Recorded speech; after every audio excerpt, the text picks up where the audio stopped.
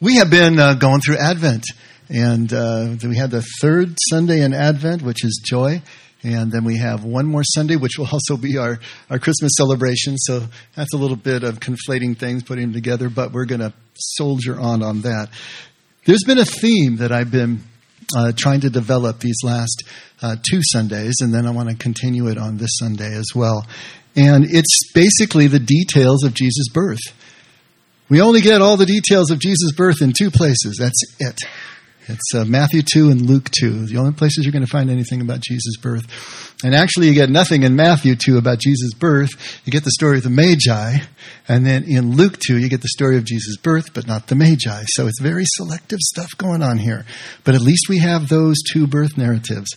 And we've been talking about that, but we've been taking more of a deeper spiritual approach as we look at this, as we always do.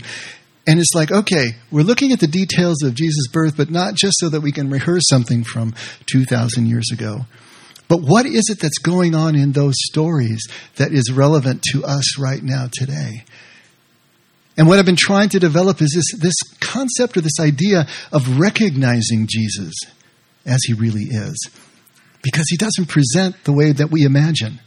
He didn't present, I'm sure, the way the Magi imagined when they traveled, as long as they traveled over 1,000 miles at least to visit the king, the newborn king. And each one of us goes through the same process of trying to recognize our God, because God doesn't present the way that we think he should present. He doesn't present the way the church often depicts him. Right? So what is it that prepared the Magi, prepared the shepherds, prepared Mary and Joseph for the news that they got? Prepared anyone who encounters Jesus throughout his entire life and throughout our entire lives to be able to accept him as he really is and not as we imagine him to be, should be, want him to be, recreated in our own image perhaps, or in the image of what we admire in our culture, to really see Jesus as he is. This is what we've been trying to look at as perhaps the true meaning of Christmas. What is Christmas if not this ability to see beyond surface appearances, to see the value, the worth, and the truth in things that come from radically different directions than we have expected? And so today I want to continue that, and I want to talk about the Magi again, but focusing more on the star this time. You know, I've always been fascinated by the Star of Bethlehem. You know, I've been an astronomy geek my entire life, holed up in my room before there was internet with golden book encyclopedias. Do you guys remember those things? Yeah, those golden books and the other encyclopedias, drawing maps of the solar system and the stars. And so the Star of Bethlehem was really a source of fascination for me. And I told, I think last week, the story of me when I was really small, looking out my back window, probably looking for Santa Claus on Christmas night. And there was a very bright star just over the horizon. And going through the screen, it played out bands of light that were cross-shaped with the star right in the middle, just like every Christmas card I'd ever seen in my life. And I was just like, oh my gosh, I'm seeing the star. You know, I was so excited about that. And the star has just held this fascination, but what the heck is it?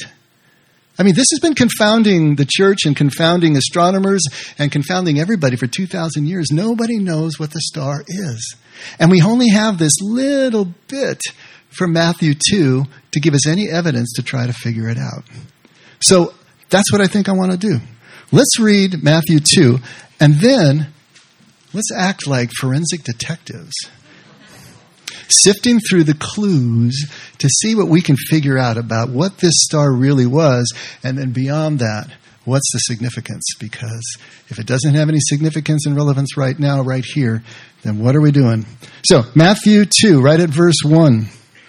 Now, after Jesus was born in Bethlehem of Judea in the days of Herod the king, Magi from the east arrived in Jerusalem saying, "Where is he who has been born King of the Jews?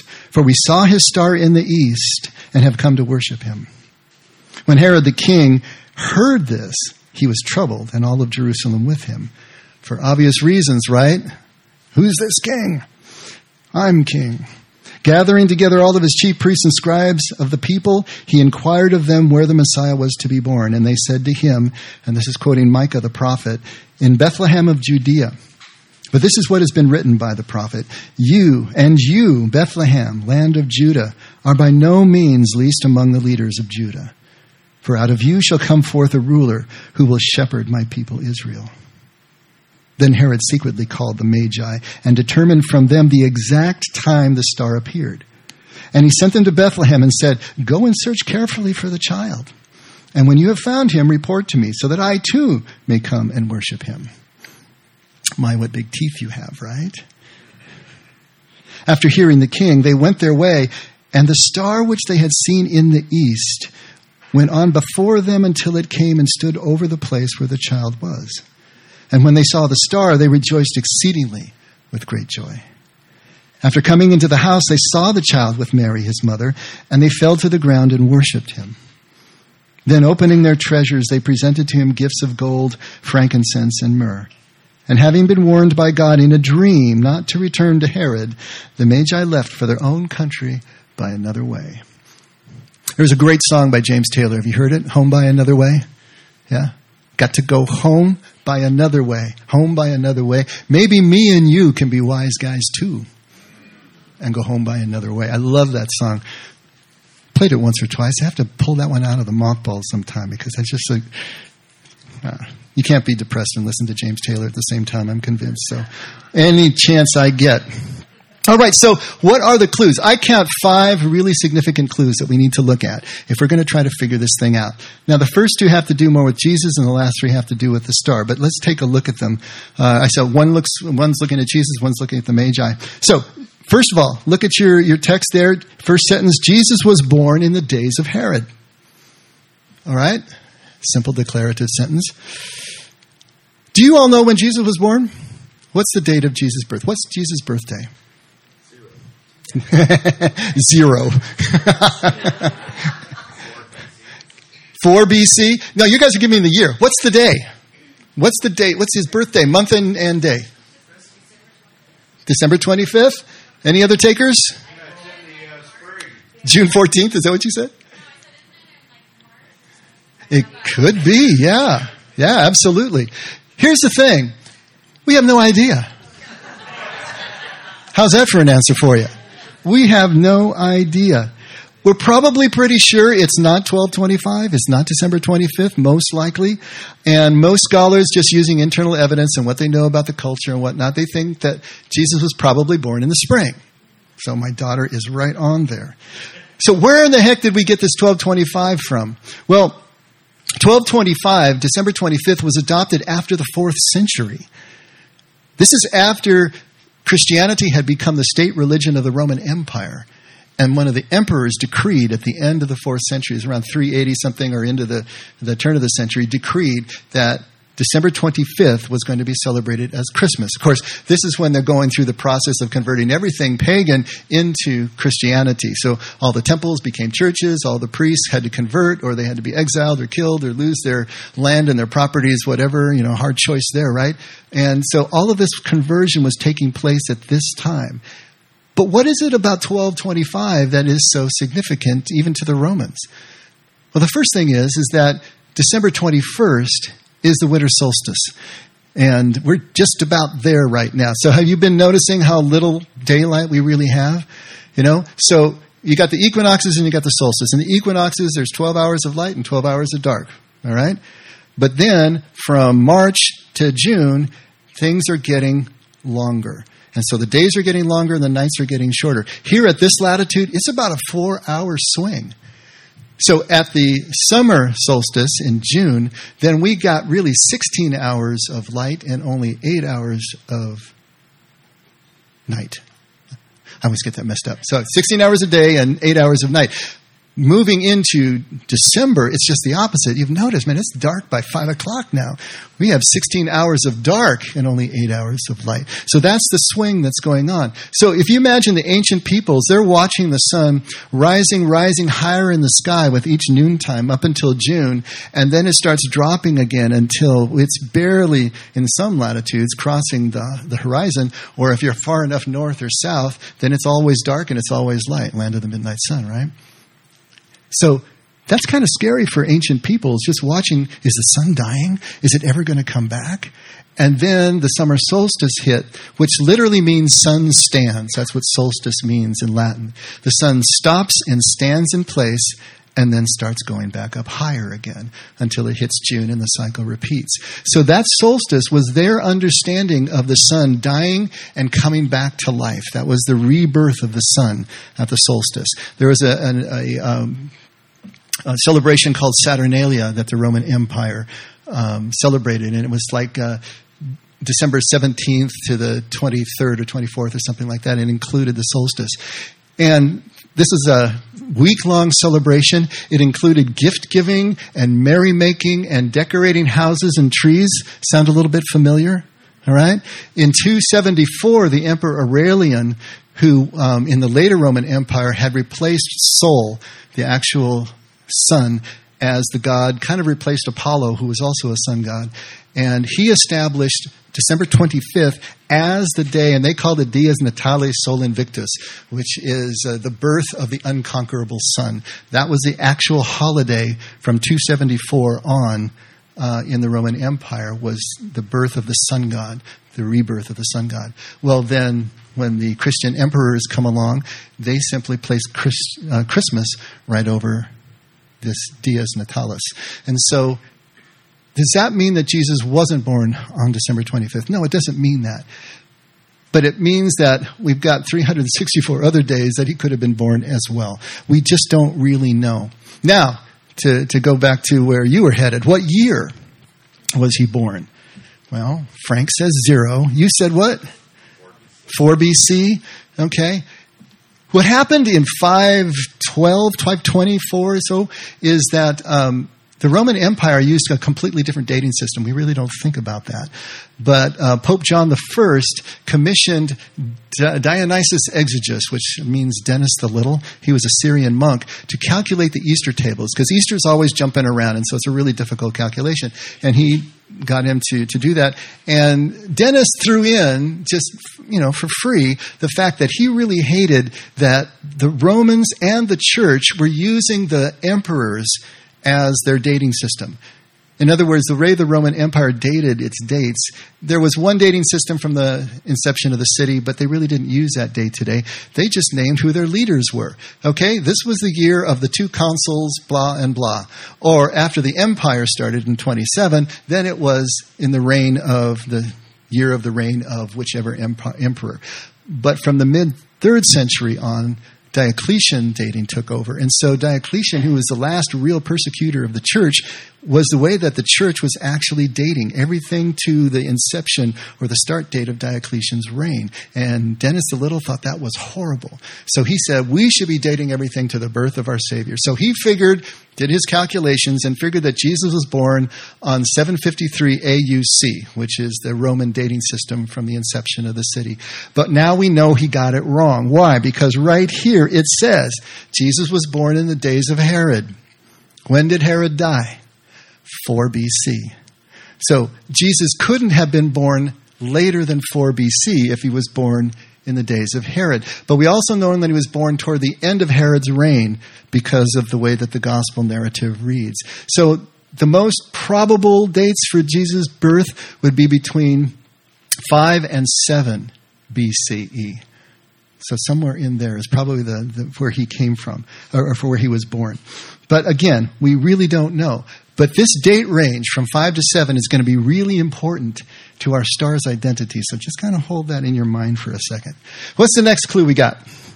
We got Magi from the east. Okay? Magos, the word there in Greek, it means, it was an astronomer, an astrologer, a philosopher, a wise man. These were very powerful regents, co-regents. They were advisors to the king. They advised the king and they helped him rule. We talked about, I think 2 weeks ago, that Daniel of the Bible, the prophet Daniel, was probably a Magi when he was exiled into the Persian Empire. And that role that he played, if you read the book of Daniel, as an advisor to the king, a very powerful and important person in the kingdom, in the empire, was the position that these Magi held. All right? They were astronomers and also astrologers. I should probably say a word about astrology. How many of your skin crawls and the hair stand up on the back of the neck when I say astrology in church? Okay, got one who's honest here. Anybody else? See, astrology has gotten such a bad rap, and it has been used by the church by saying it's a cult, it's evil, it's of the devil, and all of these things. Astrology, as we know it, developed from the later Greeks who created the horoscope, which was designed for individual prognostication, individual fortune telling, or if you want. But in antiquity, astrology and astronomy were identical. You really couldn't separate the two. And even though the astronomers who were also astrologers, it just meant that they were interpreting what they saw in the stars, but not for individual fortune telling. They believe that the stars, and Genesis says this, let the signs, the stars and the lights in the sky be for signs and seasons. They believe that the movement of the stars mirrored macro events, the movements of kings and armies and nations. And so they could start to see, and they would use this to be able to advise the king. The signs were good for this campaign or this or whatever it was you ought to do. So it's a different kind of thing. The main thing that you need to know is that astrology is all throughout the scriptures. The zodiac is the Metzorah in Hebrew, and it appears throughout the Old Testament, and there are allusions to the zodiac and allusions to astronomy in the New Testament as well. You know, anything can be used badly. Anything can be used to take our eyes off the Lord. But there is a place for astrology, and at least the practice of it in antiquity, that is also registered in the Bible. So these Magi were astronomers, but they're also astrologers. So they are interpreting the scriptures, or interpreting what they see in the skies. Now, the third clue is that they see a star in the east. All right? Now, first of all, you got to know that also in antiquity, all the lights in the sky were called stars except the sun and the moon. So any light that you saw, whether it was a planet, a comet, a meteor, a star, they were all called stars. So there's no distinctions made between the two. However, they knew that some of the stars wandered. So you, really quick, I know I'm getting into geek land here, and I love it so, and I'm so sorry, but you need just a little bit of background. In the span of one human lifetime, the stars appear fixed. They do not move. The Big Dipper is the Big Dipper, and it's been the Big Dipper for thousands of years, and it looks like it's fixed. Now, in truth, yes, the stars are also moving, and in 10,000 or 100,000 years, yeah, maybe the Big Dipper will be all distorted. But for right now, the stars look fixed. But the planets move back and forth among them. And the actual word for planet, planetus, in Greek means wanderer. And so the ancients realized that some stars wandered. Now, they all wander from east to west, and then they move and they do other things, and they move through the ecliptic and all this and that. But at least just know this. They're going to call everything a star, even though they realize that some wander against the backdrop of the fixed stars. Hold that in your thoughts for a second. We're gathering evidence here, okay? This is another important detail for the possible identity of our Star of Bethlehem. Now, the question is, why did they say twice that they saw the star in the east? They were in the east, but they needed to go west to Jerusalem, and then they needed to go south to Bethlehem. But both times they talk about seeing a star in the east. How does a star in the east get you west and get you south? Hold on to that thought for a second. Okay, fourth clue. Herod asked the exact time that the star appeared. Why hadn't Herod seen the star? He had wise men too, you know. They weren't the only. He had his seers and his augurs and all of that. Why hadn't they seen the star in the sky? If it was that big and that spectacular and drew the wise men over 1,000 miles across the frontier of Parthia and Rome, why had they not seen it? You know? Okay, hold that thought for a second. Last clue. You holding all this stuff? It's all cataloged in your mind? Yeah? The star went before the Magi, especially saying it went before from Jerusalem south to Bethlehem. It's only a distance about 5 miles. but it went before, and then it stood over. Now that really blows your mind. How does a star go before you and then stand over the place that the child was? How in the world can we say any star could actually do this? All right? Are you ready for some answers? You're probably really ready for some answers. Please, yes. Is there anything that could fit all of these clues that are given to us in Matthew 2? Well, obviously the church has said for millennia that it was a miracle. Now, as soon as you say it's a miracle, well, then all bets are off, and God can do whatever he wants to do, of course, and he could make this star do exactly what Matthew says it did. But is there another way that we can look at this without just going to a miracle? And perhaps. Scholars have suggested many things. They said, well, maybe it was a comet. Maybe it was a meteor. Maybe it was a supernova, when a star explodes and gets really, really bright, and then it goes back down again. Maybe it was one of those. And so they've gone through, maybe it's a conjunction of planets, just several planets conjunct, and then, just lining up, and then they appear brighter for a period of time. But think about it. Anything that would be that spectacular in the night sky, Herod would have seen it. He wouldn't have had to ask the Magi about it. When was it the exact time this thing arose? Why hadn't he seen it if that was the case? And the other thing is, there is no way any one of those type of phenomena, natural phenomena in the sky, is going to do what this star did.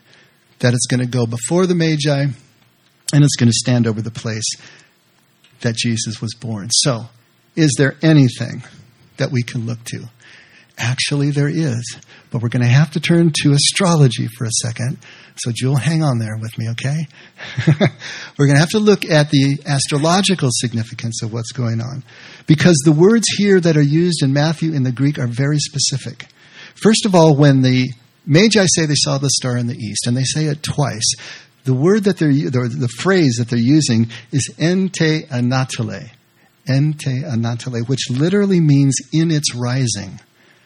So that's been translated into English in the East because things rise in the East, but literally means in its rising. And this is the specific astronomical term that the Greeks used for a heliacal rising. Okay, here we go again. What's a heliacal rising? You know that we are in an inner orbit, and we've got a lot of planets that are outside of us, and the sun's in the center. So when we're looking at planets and we're looking at stars, the planets will go behind the sun and then come back out again. Some planets will go behind the moon and back out again. Some planets will go line up with each other. So, it's like cars doing laps around a track, and they're lapping each other. Some are going faster. The inner planets go faster. The outer planets go slower, and things are going in and around and behind each other. When a planet goes behind the sun, you won't see it for several months. And then all of a sudden, just before the sun rises, you will see the planet come up over the horizon for just a brief time, and then the sun rises and blows it away, right? And so that's the heliacal rising. When it shows for just a second. That's very significant in astrological thought. When a planet finally appears out from behind the sun for the first time, that date is very significant, right? And then it goes back down again. This is the exact words that Matthew used to describe what the Magi were saying. They were saying, we saw the star in its heliacal rising. We saw it in the east at its rising against the backdrop of the fixed stars. Second one, to go before. Once a planet rises back out of behind the sun, then it is seen to continue to wander. And it's going to wander east or it's going to wander west with relationship to the fixed stars behind them. And so this wandering back and forth is the going before, giving directionality to which way the star is going. And then finally, to stand over. The word there in Greek is apano. This is another astronomical term, and it relates to apparent retrograde. Have you ever just passed a car on the freeway? I know you passed a car on the freeway. Of course you passed a car on the freeway. What does it look like? You're tooling along in the left-hand lane. There's a car in the next lane to the right. And you're watching it. And it's going forward, but as you pick up speed, it slows down, and then you get right up against it, and it seems to stand still for a second, and then it starts to go backward. right? That's the apparent motion of passing. Same thing happens with the Earth and another star. When the Earth on the inside orbit passes another planet, all right, it's going to be going one direction, it's going to slow down and stop, and then it's going to look like it's going backwards. That's apparent retrograde. That's epano, the word that they use there. Okay? You put all this together. Is there any phenomenon in the right time frame? Remember, Jesus had to have been born somewhere between 5 and 7 BCE. That will account for all of these clues. I'm so glad you asked. First of all, how do we know? How could we possibly know what happened 2,000 years ago? Do you know that the universe and the solar system is like a gigantic clock? It's a clockwork. It is so accurate that we set our watches by it. I mean, all of our time, we only know the passage of time because of the movements of the planets and the sun and the stars. That's the only way we have any idea of passage of time and light and dark. It's a clockwork. What has happened now in the computer age is that these star maps have been fed into these computers, and they can run them back and forward just as accurately as if you were there. And they can run the star maps back to 2,000 years ago and know exactly what was happening in the solar system and exactly what was going on. And what did they find? They found that on April 17th in 6 BCE, Jupiter had a heliacal rising. Jupiter is associated with the king, of course, right? Jupiter is also associated, so it rises from the behind the sun into the constellation of Leo, which is one of the zodiac constellations, which is also associated with the king and is also associated with Judah, the lion of the tribe of Judah, Leo the lion of the tribe of Judah. So you've got the king planet rising into Leo is understood as also the king and also associated with Israel. That's right at dawn.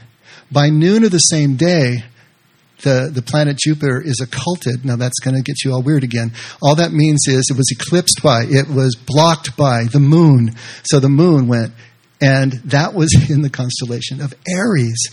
Aries, the lamb, also associated with Israel. Now, that doesn't sound like a whole heck of a lot, but to an astronomer and possibly a Jewish descendant who has been looking not just through his own lifetime, but probably for generations, been looking for the sign of the king, this is absolutely astounding for them to see this combination of events. And it doesn't end there. It was an 8-month-long phenomenon. It started on April 17th, and it ended on December 19th when Jupiter went retrograde. All right? Think about this for just a second.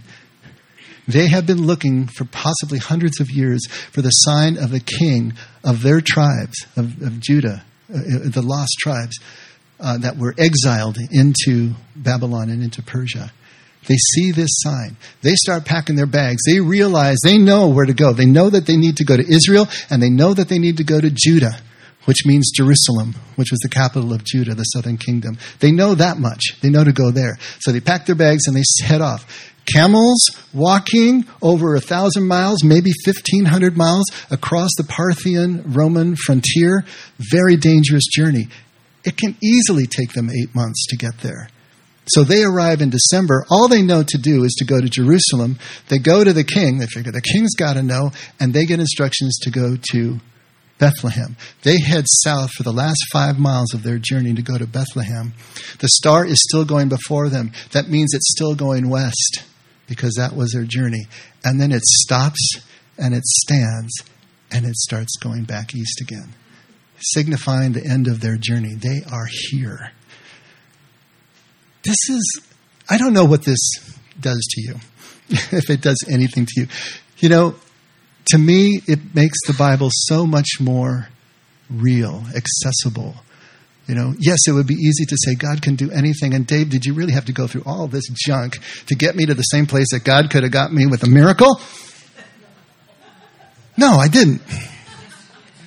But to me, this just brings the majesty, the beauty, and the reality of the Scriptures home.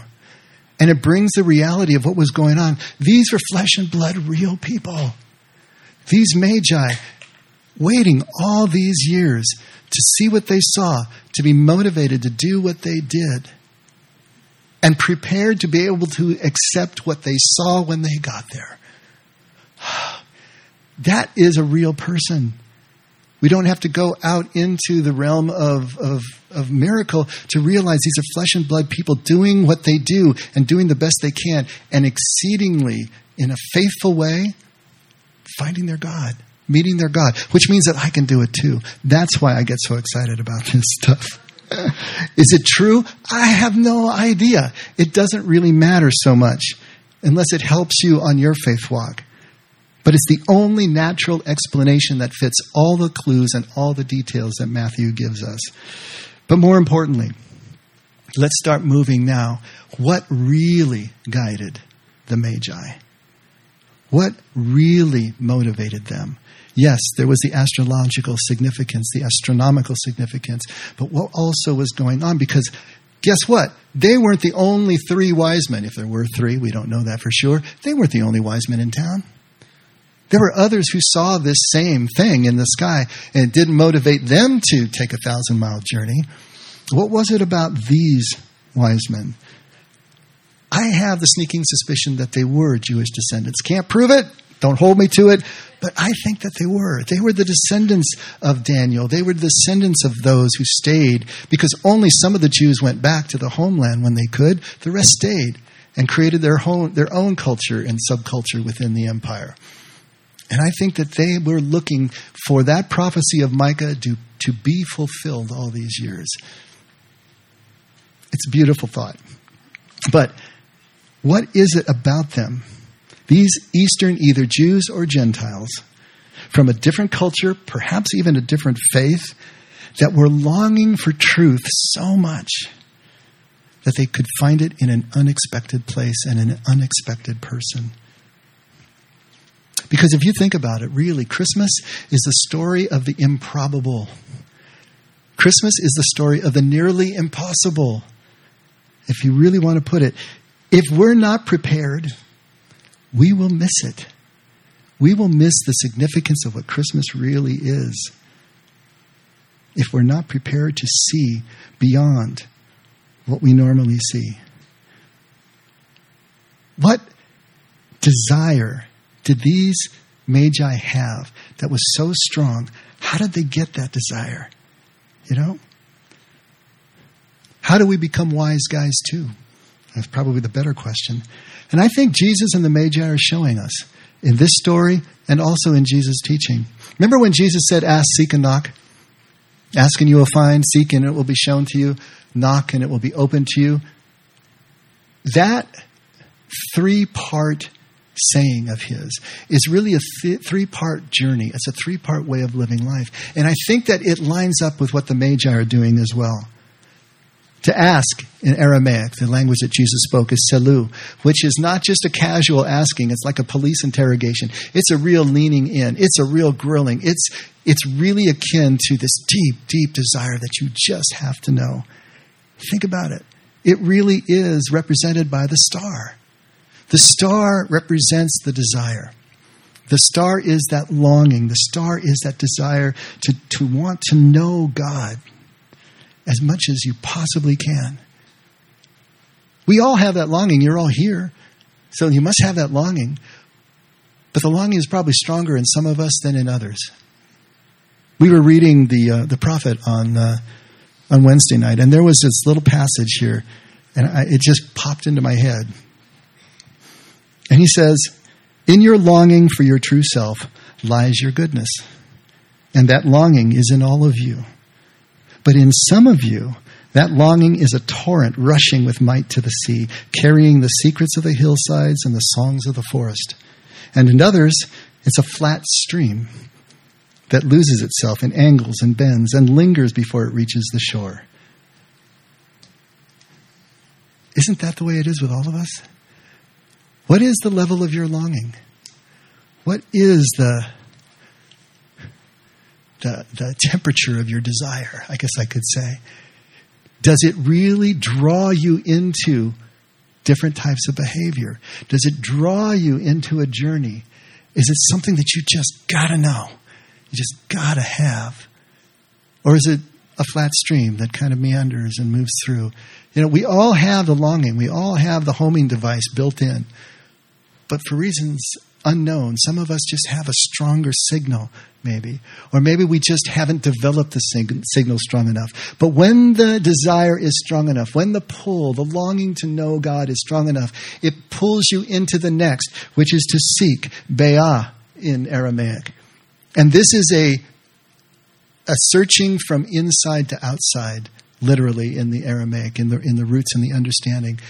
It is a diligent search, and it is the journey. So the desire, the asking is the star, and the journey, the seeking, is the action that must be taken. If we don't set out, it doesn't really matter how great our desire is. We can have the greatest longing in the world, but if it doesn't cause us to act, to do something different, to go someplace we've never been to before, to see if we can find something we've never found before, then it's not going to make any difference. It's the action. It's the perseverance in action that literally is the definition of biblical faith. Biblical faith is not what we think, it's what we do. If our desire is great enough, it pulls us into action, and we'll actually pack our bags and take that 1,000-mile journey if that's what we got to do to find that for which we seek. And then there is the knock, koshv in Aramaic, which literally means to nail in a tent peg or to strike a musical note. Kind of strange, but it means to create a space that is real. It means to create a sound that can be heard by everyone in the room. It is to manifest, to make it real. That's what the knocking is all about. In Magi vocabulary, it's the gifts that they give. The gifts are the reality of their submission. That's where we're going. The desire takes us to action, and action, when we find the truth, if we're willing and submit, shows us the truth that we have never seen before. In a place maybe we never expected it before. The gifts, gold, frankincense, myrrh. Gold lines up with desire, doesn't it? Frankincense was the incense that was burned at the altar, and the Jews understood that the prayers of the people went up like the smoke and were a sweet smell in God's nostrils. That idea of action, of movement, again, is the second piece. And then third, the myrrh was an ointment usually for the dead, which is the symbol of our surrender. So once again, even in the three gifts of the Magi, the gold, the desire, the frankincense, the action, the myrrh, the surrender, the submission, we see the shape of this journey. How do we become wise guys too?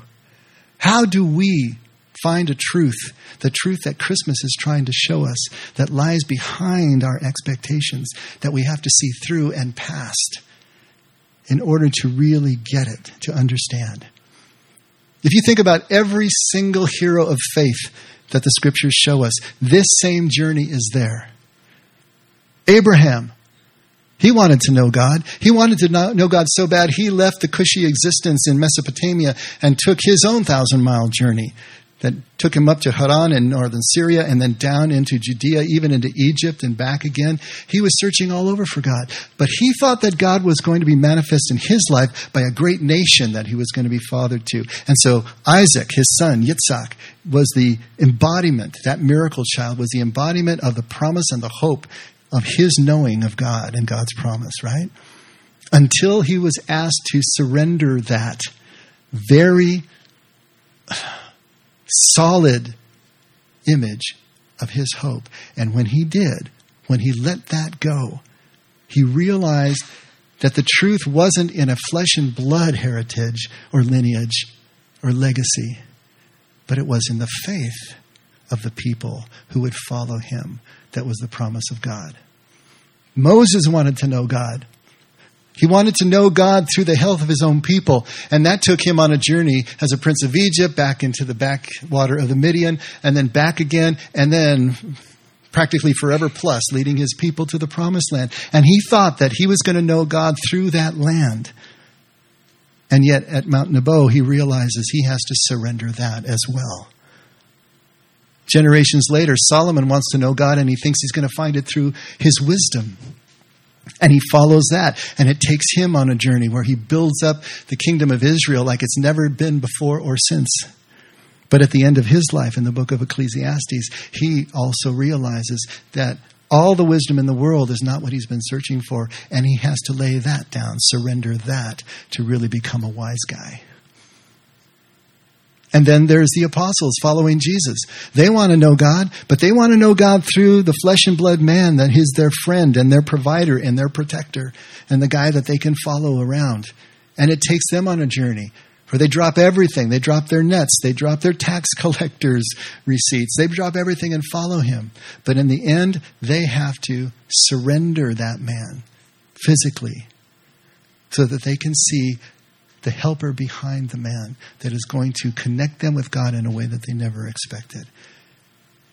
And then the Magi. They wanted to know God as king, as prophet, as priest, as the stars had told them. And they take their journey. And what do they get?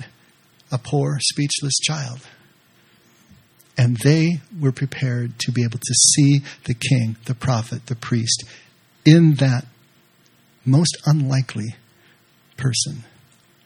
They were prepared for the journey. Are we prepared for the journey? Do we have the desire even to instigate the journey? To go someplace we've never gone before? When the Magi set out to find the king and the priest and the prophet, and they found this poor speechless child, it was as if the promise that they were given by the stars, by their God, was still unformed. It was not yet finished. It was still in an unrecognizable form. But they saw past their expectations and surrendered and trusted. When we set out to find our God, find out meaning and purpose and identity in life, right? That's what we often call it. Aren't we always also presented with the infant? Aren't we also presented with more questions than we are answers often? Aren't we presented with truth in an unrecognizable form that often we are just not ready to accept? And so we keep looking, we keep searching, rather than seeing where the planet goes retrograde, the star stops and stands over the place. Can we learn to see past the appearances? Can we learn to see truth in unexpected places? Do we have enough desire to impel us into this kind of journey? Christmas is the improbable promise of our star, the star of our own lives, when still unformed. Because our God is an unassuming God. And this is what Christmas is so trying to get across to us. Our God is an unassuming God, a humble God. There's this great line from James Thurber in The Secret Life of Walter Mitty. I put it into your inserts there. Beautiful things don't ask for attention. Beautiful things don't ask for attention. God isn't going to ask for attention. He's not going to be jumping around and say, look, here I am. It is up to us when we see it to recognize it. Beautiful things are whole and complete in and of themselves. You know? They're already there. They need nothing to be more complete, but they give everything that they are and have to give if we can just look and see what is really there. Christmas reminds us that our ability to see real beauty, to see real truth, makes us beautiful too. Makes us true too, if we can do it. So how do we follow our star to this child of promise, this most unexpected child? I wanted to end by just reading you a journal entry that also popped into my head as I was prepping. And this was a Christmas several years ago. 5 a.m. Awakened with a thought I can't put down until I put it down. The house is dark, quiet. Phones are dark, quiet. Light rain falling outside. Christmas lights still burning on the house across the street. Paint-colored streaks across wet pavement. Christmas lights. Bright reminders that another year is shuffling off stage with yet another in the wings. The tree downstairs is dark, but we'll light it up and gather around in just 3 more days. I suppose the word breathless best describes the last few weeks run up to the 3 days before Christmas, and I'm left with unlikely Christmas images in the 5 a.m. darkness. 5 nights ago, waiting at a stoplight, I have a front row seat at the crosswalk. Through the passenger window, I catch what must be a father and daughter beginning their walk across the intersection, moving very slowly. I wonder if they'll get across in time. Both carry cardboard coffee cups in their right hands. But while his free arm swings with each step, I notice hers held stiffly bent against her side. She appears 11 or 12 years old as I collect details. Left hand curled cruelly back at the wrist, left foot turned sharply inward, and the limping shuffle it creates, thick glasses and puffy features. It dawns why they move so slowly across my glass screen. Father matches her pace with a practiced grace, unhurried, vaguely protective, but not hovering either. They went to Starbucks. He bought her coffee, or maybe hot chocolate, amid all those lights and decorations. I wonder how it all appeared to her through those thick glasses. I wondered how it all appeared to him, to be forced to walk slowly, to match that slow, shuffling pace for 11 or 12 years, for the rest of her life, or the rest of his. Perhaps to learn to see life as his daughter would always see it. A tragedy? A very great blessing? A blessing none of us would ever choose, but when chosen for us, immense if accepted. Christmas has a way of bringing vague, submerged things to the surface the way hook and line bring up fish. We find ourselves suddenly grasping, squirming emotions that should have nothing to do with Christmas, with what we think Christmas is supposed to mean, what we remember it used to mean. You see, we imprint the meaning of Christmas through a child's eyes, and then mourn its loss each year through adult eyes. Christmas hasn't changed. The possibility of Christmas returns every December. We have changed. We've lost the pace of childhood. I'm thinking maybe Christmas, as remembered, happens exactly when we stop trying to make it happen. When we stop running faster and faster trying to catch the stored experience of childhood, new experience and meaning finally having a chance to catch up and catch us. It's light now, gray and wet outside. Christmas lights still burn across the street, but muted, casting no reflections. My house will wake soon. The phone will ring. This quiet moment will pass, is passing, like the eye of a storm. I can't choose the pace of life around me any more than I can alter the course of a storm, but maybe I can choose my own pace. Maybe I can allow myself to shuffle slowly through the crosswalk with a warm cardboard cup in my hand and the sense of a patient father at my side. This is a father who can see past my own unformed promise, the way that father could see past the unformed promise in his daughter. To recognize my beauty in spite of myself and all the things that I cover over, teaching me with his unfailing love to do the same everywhere I look, to see that love that he sees in me wherever I look. Of course, we will always find our God as a child. Why would we expect any other form? Every time we meet our God is Christmas morning. The babe is in the manger, and the star is in the east, and we are the Magi. Wise guys, too. Let's pray.